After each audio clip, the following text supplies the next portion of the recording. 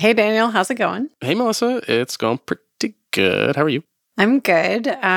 You're one of the show's producers, and I understand that you want to talk to me about something. Yes, I want to talk to you about the Zero Carbon Sports Team. Oh my gosh, I love the Zero Carbon Sports Team. That was episode 2, like early days of the show. Episode 2, that's right.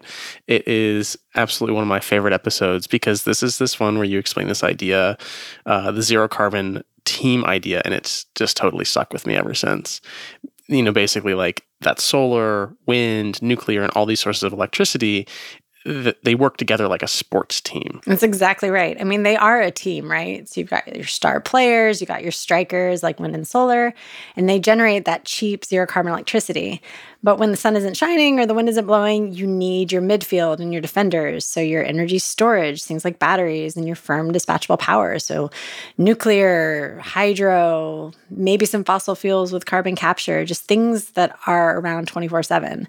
And they all work together. They are a team. Right. So I want to talk to you about one player in particular that I've been learning about, one particular source of electricity, and I would kind of call it an underdog. Ooh, tell me more. What technology are we talking about? Well, so this is one source of power that people don't expect much of. They kind of forget about it. I'm talking about geothermal energy. This is, of course, where you drill down into the earth to find underground steam to drive turbines and generate electricity. Okay, so here's the thing about geothermal. You're right, it doesn't get nearly as much attention as wind and solar. But once you build it, it works pretty well. And it's on all the time. So it's those defenders, those 24/7, 365 plants that I was talking about, those members of the team that are really, really important.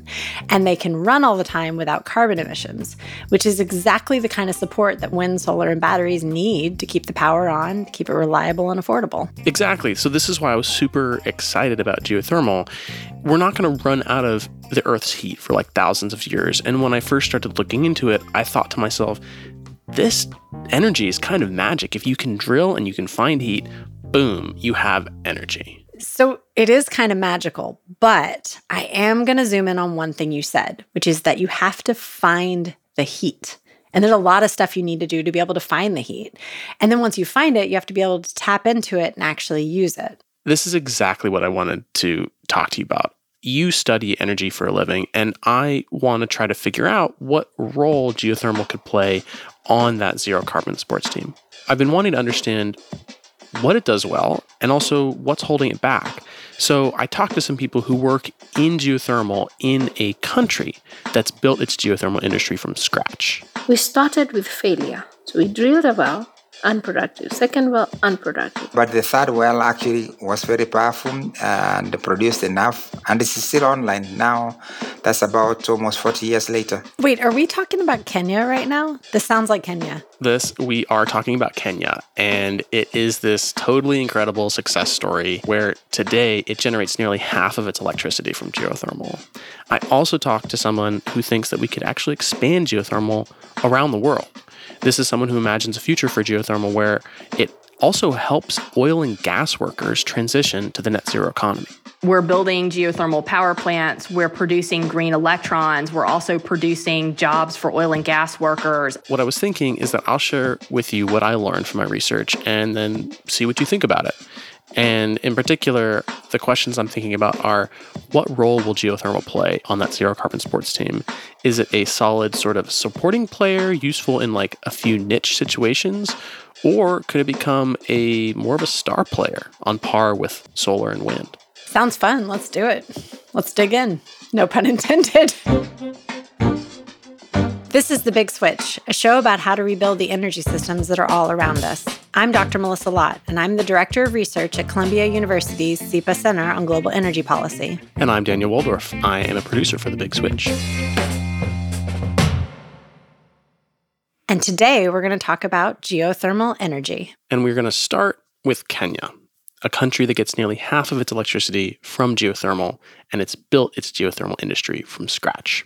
So the early days of geothermal in Kenya were a bit like the Wild West. Instead of prospectors looking for gold, there were exploration teams looking around Kenya's volcanic Great Rift Valley for underground steam. Back in the 80s, these teams would go many miles out into the wilderness, and there were baboons and hippos and zebras, but apparently the buffaloes were the worst.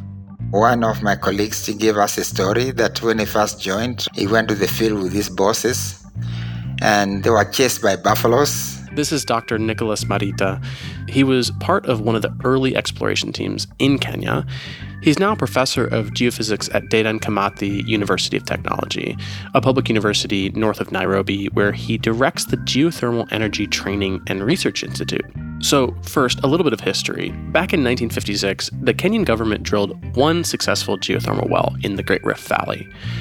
But the technology was pretty immature, so it took until 1981 before it built its first geothermal plant.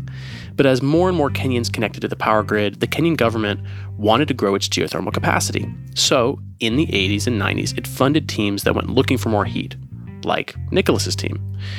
Nicholas remembers seeing and hearing the first geothermal wells. You could hear the power of the well, steam coming out.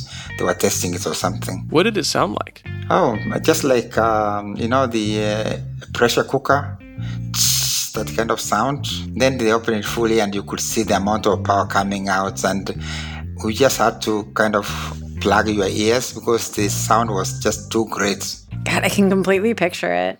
I mean, when you look at geothermal wells, these are not tiny things. So the sound is like a pressure cooker, but these are massive things that can power entire cities.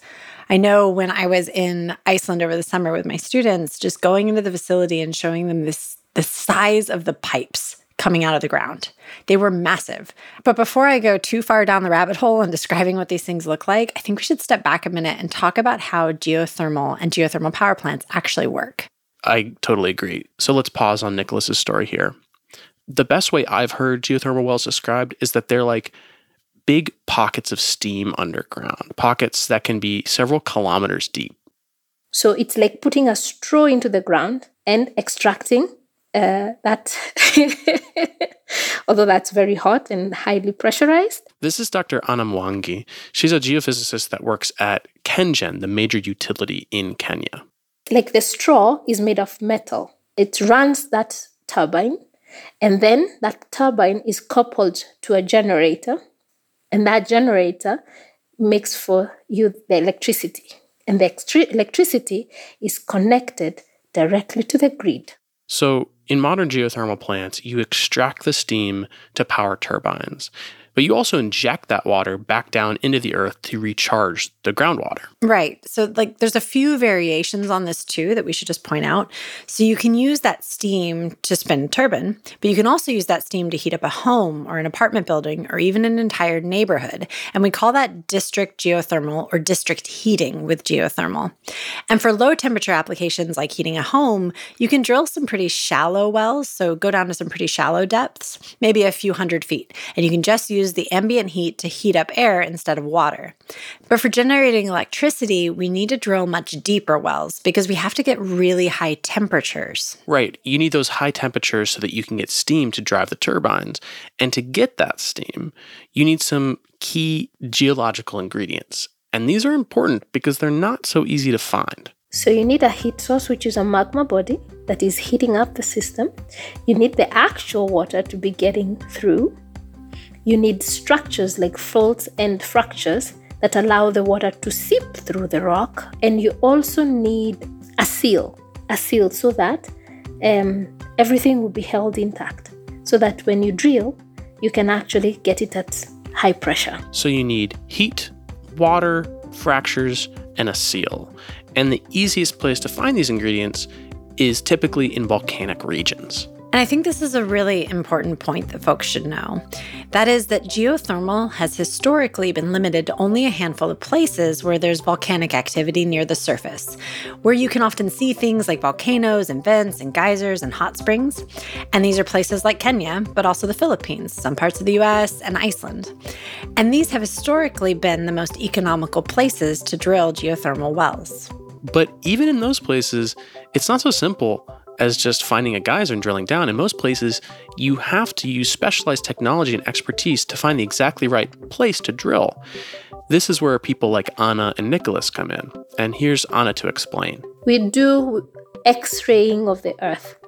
You don't necessarily drill it. Yes, you do some sort of an X-ray of the earth, and it gives you images. So we're talking about metaphorical X-rays here. Like, they're not using X-ray machines that doctors use, but today there is a bunch of sophisticated gear that they use to detect heat, water, pore space, all those ingredients that you're looking for. So what we do as geologists and geophysicists and geochemists is to go around looking for these places that you can have steam stored.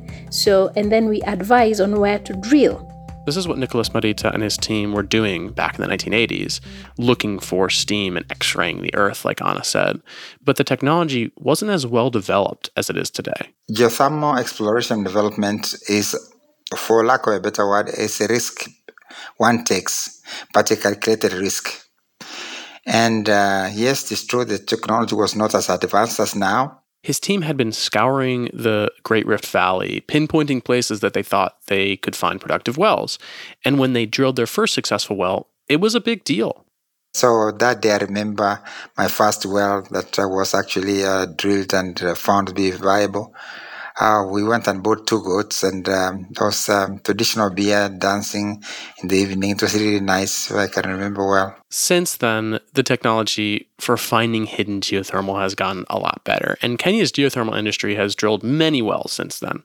But Kenya built only one geothermal plant in 1981, and they didn't build any more for another 20 years. Wait, so that's really interesting to me, because I know that Kenya in the 80s, you had a small minority of the population that had access to electricity. So it wasn't that they didn't want more electricity. I'm sure the country did. So I'm wondering if this comes down to cost. Did you find out anything about the cost of the plants they were building at that time? Yes, so cost was the problem that I learned about over and over again. I did some background research on this. And the thing is, to generate geothermal energy, you first have to explore. That costs money. Then you have to drill. And that costs money. And then you have to finally build a geothermal plant, and that costs money. And so capital is difficult to come by anywhere you are, especially difficult to come by in the global south in a country like Kenya. And Anna talked to me about the exploration piece of this, because even today, it's still really expensive to drill wells. If you go around poking holes, every hole you poke is more than $5 million. Yeah, so you can't afford just to poke a hole. That hole is costing you money in millions of dollars. Yeah, $5 million, that's an expensive mistake if you drill in the wrong place. And this is the thing, the upfront costs. Because once you build geothermal, it's cheap to run. But like some other technologies, it takes a lot to get it to the point where it's actually producing electricity. So you have to have that money upfront on day one to pay for the facility before you get the electricity that comes from it. Right, so this upfront cost problem was one of the biggest factors holding back geothermal in Kenya. But in the 2000s, things actually started to change. After remaining flat for 20 years, Kenya's geothermal capacity increased tenfold from 2003 to 2020. New geothermal plants popped up across the country. Meanwhile, the percentage of Kenyans with access to electricity rose from 15% to 70%, basically across that same time period. This is all according to the International Energy Agency. Wow, I mean, those are some big jumps. So in your research, what did you find out happened? What changed in the early 2000s? Well, it seems like it came down to government action. In 2001, a big drought dried up hydroelectric dams, causing outages across the country. Young people who are now aged about, say, 15 to 20 years cannot remember the pains of having power rationing. Nicholas here is talking about power rationing, meaning that sections of the grid had to be shut down because it didn't have enough power. Power rationing was happening in the 90s and 2000s. That was very frequent because at that time almost 90% of electricity was coming from hydropower. So when there is drought, the dams go down and there's not enough power to be generated. So these problems had been happening for years, but that big drought in 2001 really put pressure on the government to find a new source of power as soon as possible. But fortunately, since the 80s and 90s, there had already been a bunch of legwork done on geothermal. Teams like Nicholas's had been looking for the best places to drill and build plants. This was exploration funded by the government, the Kenyan utility, and major financial institutions like the UN Development Program. So they had a pretty good idea of where to build new plants. All they needed was to pull together the loans and financing to build those power plants, which they were able to get from global financial institutions and private investors. But all of that upfront investment, led by the government, paved the way for that financing. In the beginning, it's expensive in terms of investment, but in the long run, it is cheaper.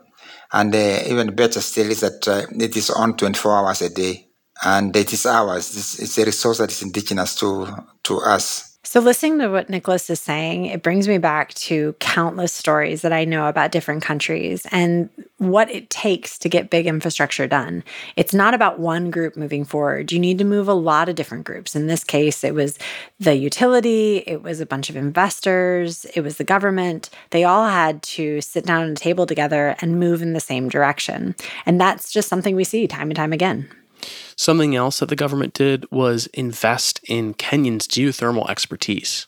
What the government did, it really sent us, Kenyans, to institutions abroad, notably Iceland, Japan, Italy, and New Zealand. So over time, many Kenyans have been trained abroad. I know when I was in Iceland, our bus driver who was taking us around the island spoke extensively about the workforce training program that Nicholas is talking about how many people from other countries come to Iceland every year to get training on how to build and operate geothermal facilities. Right. And so it's sort of like all the pieces sort of came together. The exploration had been done, the workforce had been trained, the capital is finally there. And now Kenya has 830 megawatts of geothermal capacity, which they're planning to double to 1,600 megawatts by 2030. But the country's total geothermal potential is an estimated 10 times what it is today. So there's a ton more that we can expect from Kenya's geothermal. This is really tremendous. Like, you've done a lot of research and talked to a lot of folks. What are the biggest takeaways that you think you have at this point? Like, what are the biggest things that you learned? Yeah, I would say number one, the obvious one, the best places to do geothermal are in places with volcanic activity. That's just going to be the places where it's easiest to access that heat. Number two, geothermal is great, but it's difficult to build because of a combination of upfront costs and the uncertainty about drilling. And number three, I would say that government leadership seems to be pretty critical in sort of facilitating the funding and exploration and capacity building that you might need to build an industry. And maybe the fourth lesson is that investment in new technology may not pay off until just the right moment, when a crisis requires some shift in the energy system and a new technology can fill that need, which is what seems to have happened in Kenya, where a crisis precipitated government action to invest in geothermal. Absolutely. And in the middle of the current crisis that we're living in, we're seeing places like Kenya, places that have built out these technologies already, benefiting from them. The lights stay on.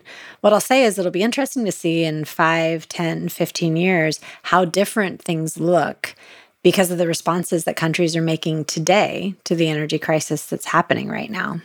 So that brings us back to the climate crisis happening today and the question of whether geothermal could become a bigger player on that net zero sports scene that we talked about at the top of the show. We can see that geothermal is one of those few technologies that can actually provide 24/7 power. And so if you have the resource, it can be really valuable, but it takes a lot of upfront investment, and you have to be able to tap into a geothermal hotspot in the first place. Right. And in my research, I came across some new technologies that could help us tap into those resources in a whole bunch of new places around the world. If you drill anywhere in the world, if you drill down, it gets really hot.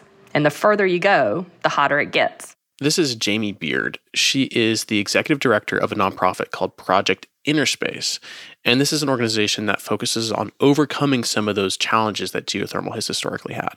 In many places, you need to drill many kilometers down to get heat that's sufficient to produce electricity, for instance. So, 5 kilometers, 8 kilometers, some of the more lofty goals for geothermal, 10 kilometers, right? And at about 10 kilometers, you can achieve economical geothermal power production anywhere in the world. So what Jamie's talking about is just one way that we can access more geothermal resources. And what I've seen talked about most is a new wave of technology called enhanced geothermal systems or engineered geothermal systems, EGS for short. And EGS utilizes new techniques in drilling that were pioneered by, surprise, the oil and gas industry. And the first technique is called directional drilling. And this is also a technology that was developed and enabled the shale boom. And it's essentially the concept of being able to drill and turn. So you turn your drill bit and you can aim for specific places underground. Directional drilling allows you to reach heat that you might not otherwise be able to get to. Another technique from the oil and gas industry is hydraulic fracturing, aka fracking. Now, EGS is one of the geothermal concepts that's actually benefiting enormously from advances in hydraulic fracturing. And that's a technology that was developed, through the shale boom for the production of natural gas.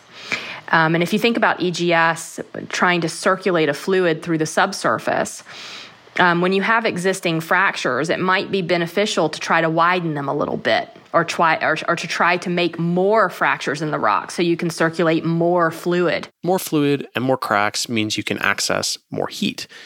Jamie points out that there are a whole bunch of new technologies like these that are being tested out in geothermal right now. Over the past couple of years, starting in about 2020, maybe at the end of 2019, a whole flourish of geothermal startups launched out of the oil and gas industry. See, and I find this really exciting when you think about different industries who were doing one thing and they say, as we go to net zero, I have a tool that could help. Let's see how we can use it. That's really exciting to me. How much do you think these technologies could solve some of the challenges that geothermal has had historically? So when I think about how far we've come with understanding what it takes to drill deep to find different resources, we've come a long way. And we've seen the impacts of this on the cost of things like natural gas getting cheaper. So when we talk about geothermal, we've learned a lot about how to drill deeper wells and to do it more cheaply. And we've learned a lot about how to find those hot spots. And so both of those things make the future of geothermal look a lot brighter than it maybe did a couple of decades ago. The relationship between industries that you were just talking about, I think it gets to one of the most interesting arguments that I heard Jamie make, which is that a bigger geothermal industry could help oil and gas workers transition to the net zero economy. I asked her what her pitch to oil and gas workers would be to move into geothermal. You're not arguing a change in their lives. They are using what they already know how to do. They are, going to the field and drilling wells just like they do now. It's existing skill sets, even in terms of PhD level petroleum engineers. We're talking about a almost identical overlap with what they do now in oil and gas. Yeah, so this brings me back to when we actually went to Colorado, Daniel, and we were talking through what it takes to transition communities where people have certain skill sets, and can they use their skill sets in the future? Geothermal is a really interesting example of a direct ability to transfer skills. You've got a skill and you've used it for a while to tap into oil and gas, and now you're going to use it to tap into geothermal. So that transfer of skills is kind of already happening. There are startups that are staffed by oil and gas folks testing out new geothermal technologies in the field. They're looking for new sources of underground heat. But in the meantime, there is an existing industry that still has a ton of potential to expand, like the one in Kenya. Right now, Nicholas Marita leads a training program at the Dedan Kimathi University of Technology, where they're building up Kenya's expertise for the growing geothermal industry there. So much money was being spent sending Kenyans abroad for training. So we thought we could cut that cost. The amount of money used in training, for example, a person in Iceland for 6 months is enough to train like 3-4 people for 2 years. It's much cheaper. And I think we have done that. We have trained quite a bit the last couple of years. And so my job is basically just on capacity building. And Kenya is now starting to export that expertise to other countries like Djibouti and Rwanda, where they're beginning to develop their geothermal resources. Anna Mwangi says, if your country has geothermal potential, you should get in touch. Come on, just contact us, We'll just come and help you develop the resources. That's our show. And we're going to take a break until early next year, and we'll be back with more stories about how the energy transition is happening all over the world right now. The Big Switch is produced by Columbia University's SEPA Center on Global Energy Policy in partnership with Postscript Media. This episode not only starred me, but starred Daniel Waldorf, who's also a producer on the show. Also producing the show is Alexandria Herr. Story editing is by Ann Bailey. Mixing and scoring is by Sean Marquand and Greg Vilfrank, and theme songs by Sean Marquand. A special thanks to our Columbia team, Jen Wu, Q Lee, Liz Smith, and Natalie Volk. Our managing producer is Cecily Meza Martinez, and our executive editor is Stephen Lacey. I'm Dr. Melissa Lott, and this is The Big Switch. Happy holidays.